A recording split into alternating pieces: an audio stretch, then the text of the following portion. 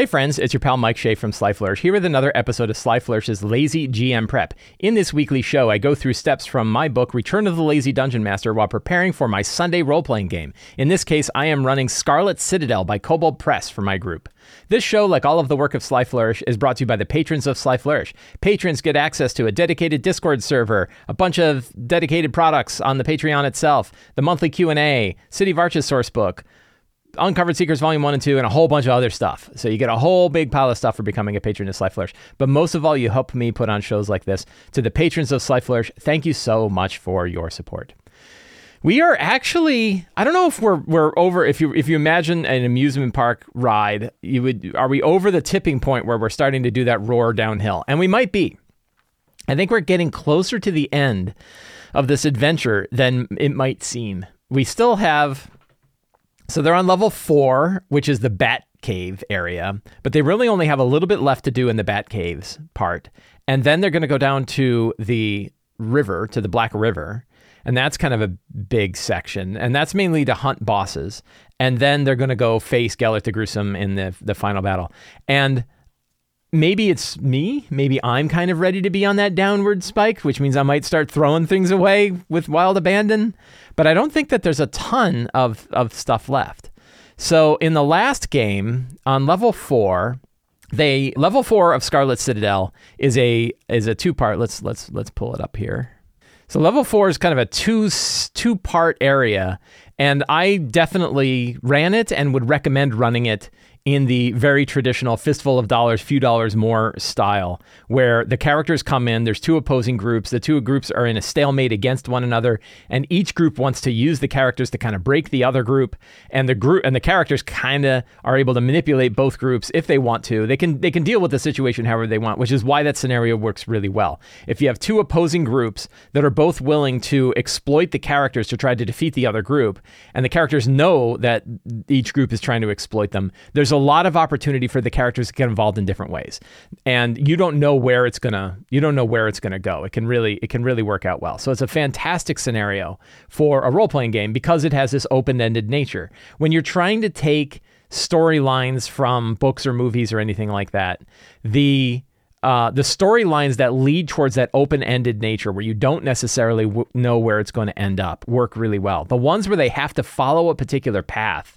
in order for the scenario to work is really not a great scenario. But the ones where up front, it lays out this scenario, it sets up this situation, and then you drop in the characters and the characters navigate the situation and you don't know where it's going to head. Those storylines work the best. If you look at the Lazy DM's Companion, I have a whole bunch of different scenarios like this in the Lazy DM's Companion based on movies and popular fiction. And it's not all of them. Like, not all movies work really well. The movies that require the characters to do a certain thing in order for the movie to propel itself forward are not good ones. But the ones where characters are dropped into a situation where they have to do a thing and they have different paths that they can take, those work really well. Raiders of the Lost Ark works really well because it's a situation. The situation is set up in the beginning. The Nazis are going after the Ark. They don't know exactly where it is. We thought maybe you could get to it first. And then, there's a whole bunch of different ways that you could do that. And it's not required that Tote grabs the medallion and burns his hand. That's sort of a key that the characters picked up, or that the villains picked up later, right? It could go a bunch of different ways. There's a bunch of different movies that work really well. Scenarios, a mystery to me is an example of a scenario that doesn't work particularly well. If you try to set up and say, I want to do a movie or I want to do a game based on Murder on the Orient Express, what if the characters figure out in scene 1 that everyone's responsible? What if they figure out who the murderer is right away? What happens in that scenario? You are dependent upon the fact that the characters can't learn who the murderer is until the very end. But in many times when we're watching these movies, the hero already knows who it is and they're leading us along. So mysteries tend not to work particularly well. Plot-driven movies where they're all leading towards this one end are not really great because if you were to run them that way, they'd end up being more like a railroad. So scenario-based movies where like a situation is dropped in and you don't know what direction they're going to take, that one works really well. And in the Batcaves, that works really well as well. The book is kind of saying like, well, you could go in and fight everybody, or you can go in and do these things. And I think they spend too much time, as this book tends to do, too much time describing the options for both scenarios instead of just laying out the situation and letting the characters either fight or talk their way through it. I think it would have been better if you just set up the situation and let them talk through, instead of having the two approaches that they talk about here, they talk about throughout the whole thing. In my case, the characters killed one of the two faction leaders before they even met the other faction leader, so it totally didn't go the direction that they didn't work one side against the other, which is perfectly fine. It didn't matter that they killed the faction leader. In fact, it wasn't them who killed him. They convinced one of the faction leader's lieutenants to kill the faction leader because they proved to that guy that the dude was a heretic. And so that as a heretic, this anti-paladin stabbed him through and killed him. And it worked great. Right? That was a fine solution, which meant the minute they met the next faction leader, who was, I refer to her as the Acid Queen, she was like, hey, you're my best friend. You just wiped out my competition, and I'm very happy with you. And now I'd like you to wipe out my other competition, who's Immorta the Debased, who none of us liked. Neither of us liked Immorta the Debased. Unfortunately, as long as she is protected by the third icosahedron, she cannot be killed. But I've got secret potions that you can drink that will send you to an alternate parallel world in which she isn't protected by the icosahedron and can be slain. So the characters came in this way. They went into, I think they stepped into 413, area 413, which is a realm that's sort of bleeding between these two worlds. At this point, I started off the scenario with them fighting a demon in the middle of this place. They ended up not fighting. They ended up leaving the world. They had inhaled some of the bad mushroom stuff and said, we want to leave the world. And one of the characters, Bart, lost his body. What happened? It was his choice. And something really bad happened to him. And he rolled, and I said, what happened? And he said, my soul crystal falls out. And I was like, his body goes limp, his soul crystal, because he's a construct, right? He's a Gearforged. His soul crystal came out. Well, all the other characters kind of grabbed it and then sneezed really hard, and that got them out of the parallel dimension where they're fighting this demon thing. But then Bart's body is back in the other world. Well, they'll have an opportunity to get it back. So they put his soul stone in a dead Darrow body for a while, and he walked around as a dead Darrow, and he's like, I don't like this. So then they went back up 2 levels, and found out that the evil woman who has now turned into a giant ooze creature is now ruling over most of level 2 as a giant ooze creature. But they managed to grab one of the clockwork bodies and dump it down, and it kind of landed on the ground.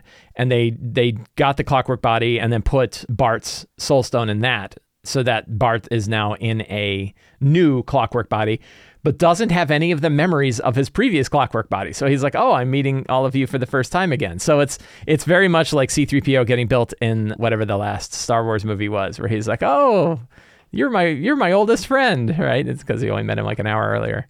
So poor C-3PO gets his mind wiped all the time.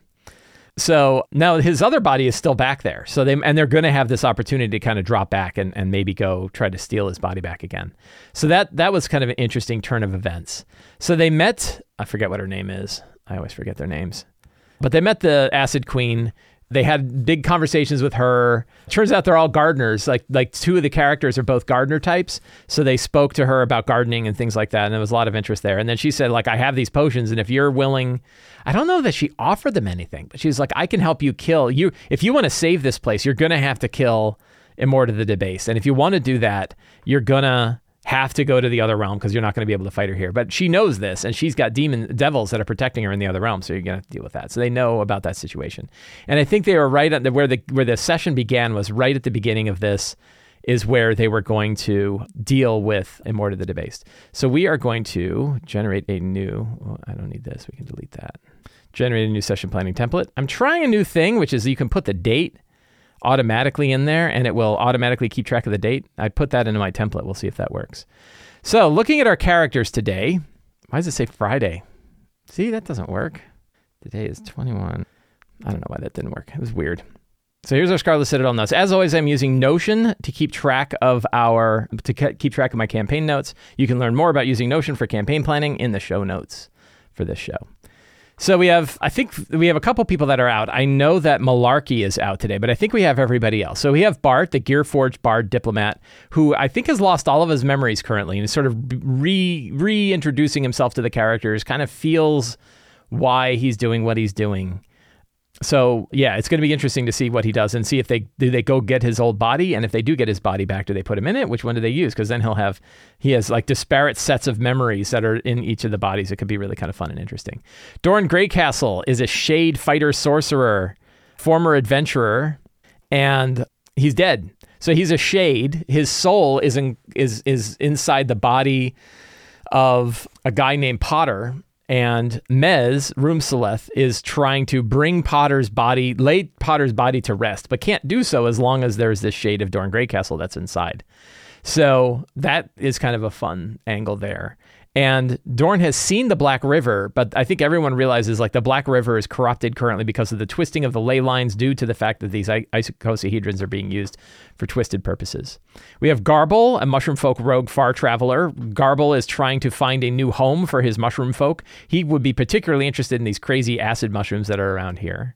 Malarkey is not here. And Skrink Skibbers is a rat folk wizard occultist sacrificed on an altar in Zobek, has been brought back to life by the Weird Weaver, the entity that sort of sits in these icosahedrons, an entity of not chaos, but the natural randomness of the world. And what's it called? The law of large numbers. No. But one of the many tenets of the Weird Weaver is the law of large numbers.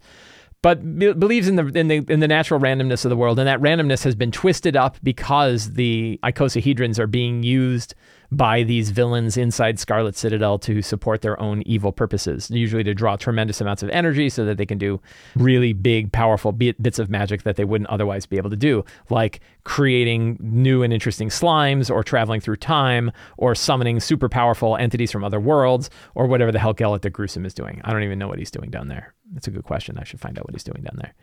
So that is where things stand now. Our strong start is what's her name? What's the review? Oh, look at this. I already have Kurgaram gives the characters 6 potions of the other side. And drinking these potions will actually push them into the other world. It lasts for 1 hour. So they don't have a lot of time in that other world. And is there an interest? So what could happen? What's an interesting... Whenever I think about a strong start, it's not about necessarily saying something like it needs to start with a battle, although starting with a battle is always a good strong start. It's not always a good strong start, but it's definitely starting with a fight is an easy way to go if it makes sense, especially if you ended right at the beginning of a fight. That works really well. But really the question that we ask with our strong start is something happens. We describe something happens. So what happens? Is there another sort of earthquake due to the twisting of the ley lines? That's not always a bad one. Something terrible opens up in level 6. So I think this could be that Gellert has finally created this super powerful hole in the world. That could be kind of fun. I'll have to, I think that works. My thought, so here's an interesting thought. And I guess we have to let's take a minute and let's go down to chapter 6, the Howling Halls. Lowest level of the Scarlet Citadel, seat of mystery attracted the creatures that gathered here. Magical energy intersecting ley lines, congruent shadow roads is the strongest here, where the characters will encounter the strangest magical artifacts. Elemental maelstroms are the norm. There's lots of wind. There are doors. Elemental influence. There's things going on here. There are surges. So the question is, what is Gellert doing down here? And I think the idea that whatever he was doing down here, which is really in 614, chamber 614, I think that it's possible that maybe he fired that up. But what if, here's a what if scenario. And I can always make things up. What if this just happened? What if it happens now? What if this is him opening up this portal, creating this void of annihilation? What if that just happened? And what if he didn't want it to? And now what if he's like, oh man, boy, did I screw up. I did something. It was really bad. He'd been working on this for all this time, and then he did it. And then he's on the way out. So what if they run into him and he's like, oh, hey, how's it going? And they're like, aren't you the dude we've been hunting for? It's like, no, I don't know who you mean. And then they could get out of him that he had opened up this big portal down below and that it's really bad. And he's like, yeah, I'm going to leave town, right? I'm going to get out of here. Wouldn't that be kind of fun if instead of having a big fight against Gellert the Gruesome opened up this hole in the world and realizes he started the next thing, and he goes, wow, I probably shouldn't have screwed with this, huh? That would be kind of fun. Because I think you're supposed to run into him earlier. But exactly, I guess let's do some searching here. Lowest level dungeon, they made a massive sphere of annihilation, somehow bound in place by an unknown entity in a forgotten age. I think in this case, he might have opened it. Pulls terrific wind. The sphere's connection to the void makes it of great interest to Gellert the Gruesome. He'd like to find a way to control it, but that goal has eluded him for 4 decades. Meanwhile, the howling halls surrounding the sphere are flooded with elemental energy. So Yeah. The question is, what is his motivation? I think is he all the way down at the, whoops. Only living sign of the Holzinger family, Gellert has authority over the land around Scarlet Citadel and responsibility towards its inhabitants, ignores all of that, and always has a favor of pursuing knowledge and power at what he considers the most consequential magic site in all of Midgard. Consequently, his own ancestral basement, the deep dungeon beneath the Citadel. He isn't insane or obsessed, but he's deeply antisocial and misanthropic. He has no interest or use for other people. He meets Immorta occasionally, blah, blah, blah, blah. Less interest in other people. His appellation was applied to locals as something of a joke. So no one ever saw him. Stories sprang up that he was horribly disfigured, but he's actually fine. Not really much about what he wants. So I guess we are going to say what he wants. So I think, like, you know, it's one of these things where, like, he wanted power, right? He wanted power. I think all of this stuff is true, but I think, like, he just realized, I don't think this is going to necessarily come out this session or not. So I don't know if it's a secret. Maybe it's a secret, right? Gellert accidentally tore open a rift to an empty universe that will slowly suck Midgard into the void if left unchecked. So that's a good one. Gellert seeks power above all else. He believed the draw of the ley lines gave him total control over void magic. I think that works. So I think that's a good strong start. So the scenes are Kurgram's potions, the tearing of the void, then facing Immorta, right? Then descent into level 5. The hunt for the anchors of the third icosahedron. I think I have anchors as hot. Anchors of the third icosahedron. Look at that. Thanks, Past Mike Shea. Past Mike Shea created a link for that. So that's pretty good. That gives me a good angle on where we're headed for the next part of this game. So I think Immorta has torn herself across this world and the other side using Kurgram's potions. Immorta is immortal. Immorta's physical body, mortal body, is protected by the mother of all shield spells using the power of the third icosahedron. This power does not protect her on the other side.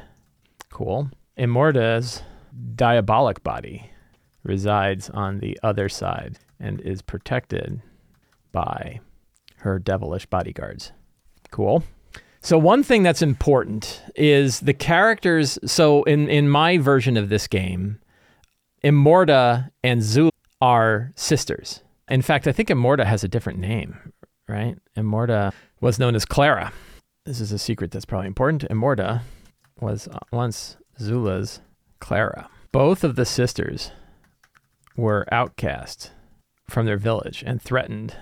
How come I can't spell village right? From their village and threatened with death for practicing their ways. Zula never lost her faith in humanity, but Immorta did. With devils, she knew what she was dealing with. So Zula has a doll that she shared with Immorta that can touch Immorta's mortal self and consciousness. This is kind of dark, but I think Immorta went back and destroyed their home village, sending her devils, showing the village what she had become and what she was capable of doing. They thought she was in league with devils, and by pushing her out, that's exactly what she became.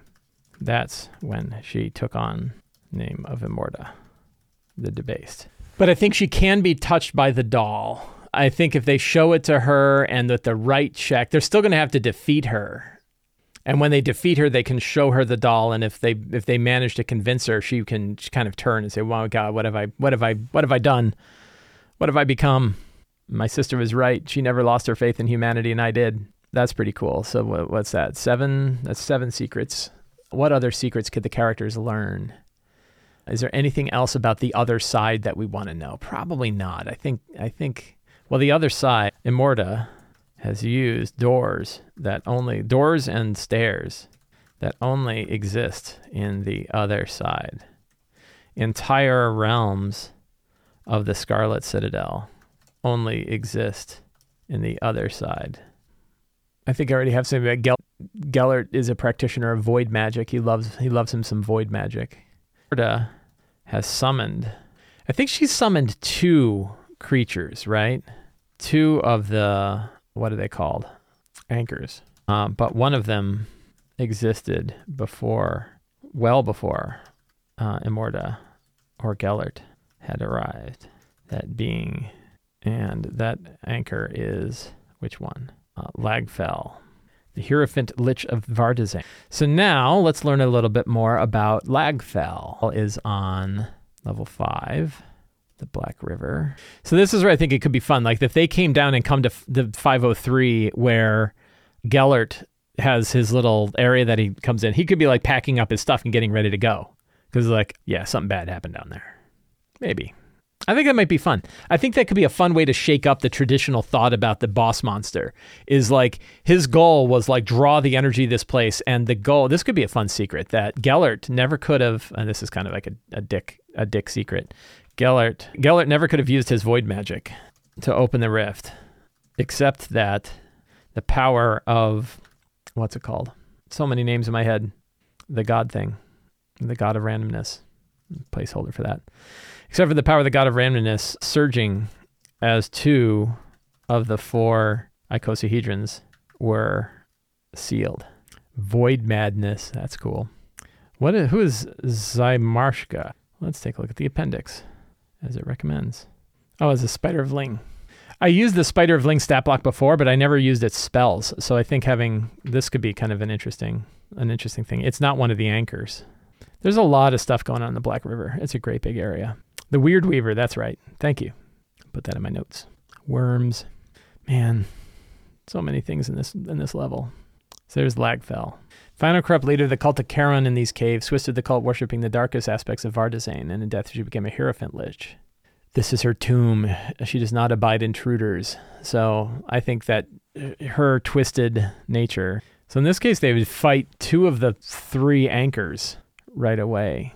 Because the chain thing, look how big this room description is, right?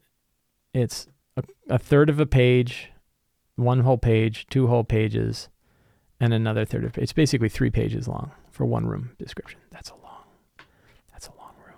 The other interesting thing about this whole place is that it's got like all of these different maps that you can move in different areas, but it's like an online play. You can't really do that. So I don't know if I'm going to split up Lagfell and the chain thing. I didn't realize that they were like connected so closely together. And then here's Shoggoth, and they got to defeat Shoggoth too. And then that's pretty much it. Shoggoth is in the Dark Pool, worshipped by the Deep Ones.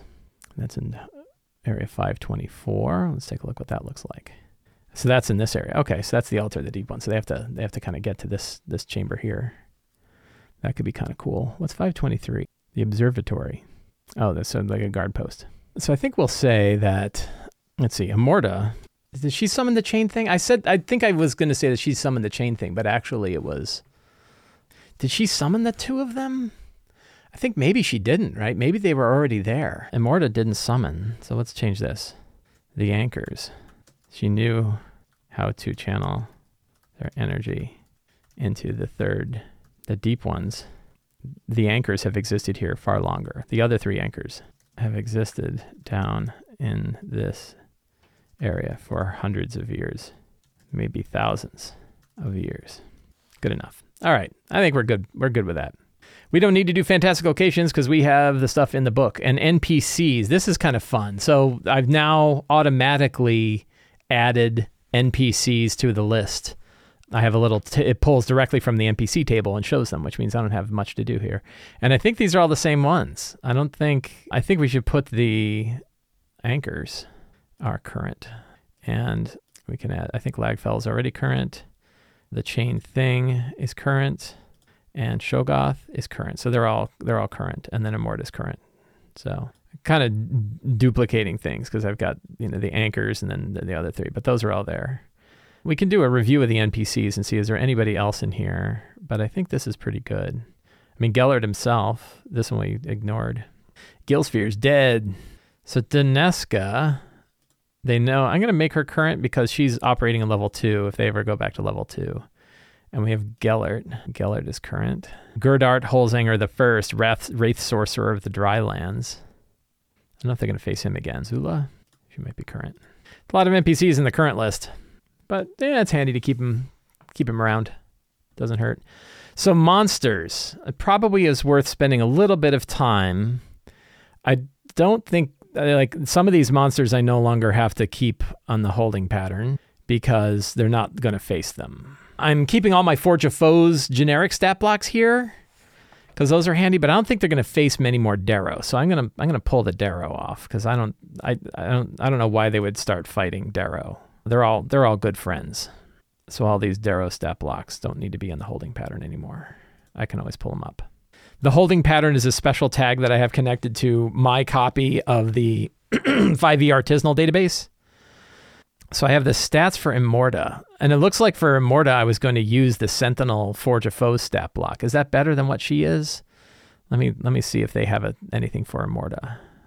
Or is she like a mage? She's CR4. That is not going to work. Yeah. CR4 and she's an 11th level spellcaster? That seems weird. So yeah, we're going to use our own stat block for that. Oops. So for Immorta, we are using the Sentinel stat block, which is a CR11 stat block. That's going to hit pretty hard. And they do 4 attacks, plus 9 to hit, 18 damage per attack. She is powerful. What are some fun things instead of these like diabolic blasts? And I think for fun, we'll do 9 fire and 9 necrotic per hit, right? And she can throw those around. Is there what other kind of fun ability might she have? Do we need to give her much more? It's a lot. So we could do 3. How about a devilish twist? A diabolic twist. DC is what? 17 con. And we'll do 18 force damage. And the creature is what? At disadvantage on attacks, and attacks against have advantage as their body is twisted into devilish shapes. Instead of 18, we could do, we'll do 2 targets and we'll do 27 damage, 27 force damage. Or as I like to do, 27 force, 1d6 plus 24, 1d6 plus 24 force damage. So that works. Her saves are int plus 9 and wisdom plus 7 and charisma plus 9, right? We'll give her plus 7. So we just change up her saving throws a little bit. The rest of it looks solid. So that's pretty good. Now what will she be facing? So let's go to the monster database here and we'll look at some devils. We have barbed devils, scribe devils, crystalline devils, bow devils, salt devils. I think we're just going to, I tell you, one thing I've learned is that those Forge of Foes stat blocks are so handy. So we're going to use the specialist and we're going to say devil bodyguard. Whoa, that's not right. That replicated the wrong one. What did I just do? Page history. Restore. There we go. Yes. I did the wrong one. So we're going to go to this specialist here. And we're going to say, and I think we're just going to use them straight as is. Yeah, those are great. They hit pretty hard. Cool. And this is just for Scarlet Citadel. And how many of those bodyguards? So what's the deadly benchmark? So they are 7th level. There are 5 of them. So 5 times 7 is 35. Half of 35 is 17. So the deadly encounter benchmark is 17. Immorta herself is 11. So she can have about 2 of those bodyguards. That sounds about right. That's probably pretty tough. That's 5 characters, 3 monsters. I don't want to do brutes. That's probably going to be pretty good because she's going to hit really hard. The question is, are they going to be able to knock out? Do they have the capabilities of like paralyzing one of them? I might do a third. I think we're going to go a bit above board and do 3 of the, I think we're going to do 3 of the bodyguards. So 3 bodyguards in Immorta. And then I'll probably dial down their damage a little bit if they aren't able to get rid of one of the bodyguards. And Immorta is going to have legendary resistances, but no legendary actions because they're a pain in the ass. So yeah, I think that'll be good. Treasure. They've gotten a lot of treasure. Let's go to the random treasure generator. I just added some fun stuff. So the treasure generator, the Lazy DM generator, which probably should be renamed the Lazy GM generator, is a Patreon reward. Patrons have access to this. It is built in Perchance. and it can generate all kinds of stuff. I tune it all the time, and I just tuned it recently. I use it for my own games, which is why I work on it. And it has Vault of Magic items. Blood Fuel weapons. First time you attack with a weapon each of your turns, you can spend one or more hit dice of your maximum hit dice for each hit dice spend. This way you roll the die and add your Constitution modifier. You lose hit points equal to the total, and the target takes extra. This is awesome. You can't use this feature of the weapon if you don't have blood. Hit dice spent using this weapon can't be used. I like this a lot. We're going to put that in there. I think she might be using a blood-fueled weapon. Wand of Guidance is common, boring. Charlatan's Veneer. Silken Scarf is more powerful version of the Commoner's Veneer. You can use a bonus action to call on the power of the scarf to evoke a sense of trust in those whom you speak. If you do so, you have advantage on the next charisma persuasion check. That's kind of cool. I bet that Gellert probably wears that. We're gonna put that in the treasure, and I'll put it for Gellert. I'll just try to remember that. Blood Pearl. Slick to the touch, contains a blood imbued with malign purpose. Destroying and conjure a blood elemental for 1 hour. The elemental is friendly to you and your companions for the duration. I kind of like that. I don't normally like companion characters. I hate that kind of thing. But it could be fun. I don't know. I mean, it's only an hour. Wand of Bristles. Wand of Vapors is broken. I need to fix that. That's pretty funny. The Goggles of Shade. You look cool. Let's get some other ones. Nameless Cults. Ooh, I like this. I should use that in my other game. This could be a fun one. The Time Worm Timepiece. Use the action to spend 1 charge after a creature you can see within 30 of it makes an attack roll, ability check, or saving throw to force a creature to reroll. This is the Silvery Barbs. You can make the decision after you see whether the roll succeeds or fails. Target must use the result of the second roll. Alternatively, you can spend 2 charges as a reaction at the start of another creature's turn to swap places in the initiative order with the creature. It's kind of fun, but it is like Silvery Barbs. I don't know. It's different because it's a rare magic item instead of a first level spell. I'm going to say it can only do one. Have 1 charge. No, 2 charges. It regains 1 expended charge daily at midnight. Freaking Silvery Barbs, man. And then let's do some regular treasure. Bang. That looks good. Big pile of treasure. Lots of treasure. Good deal. So I think that feels pretty good to me. I think we're all set. I feel good.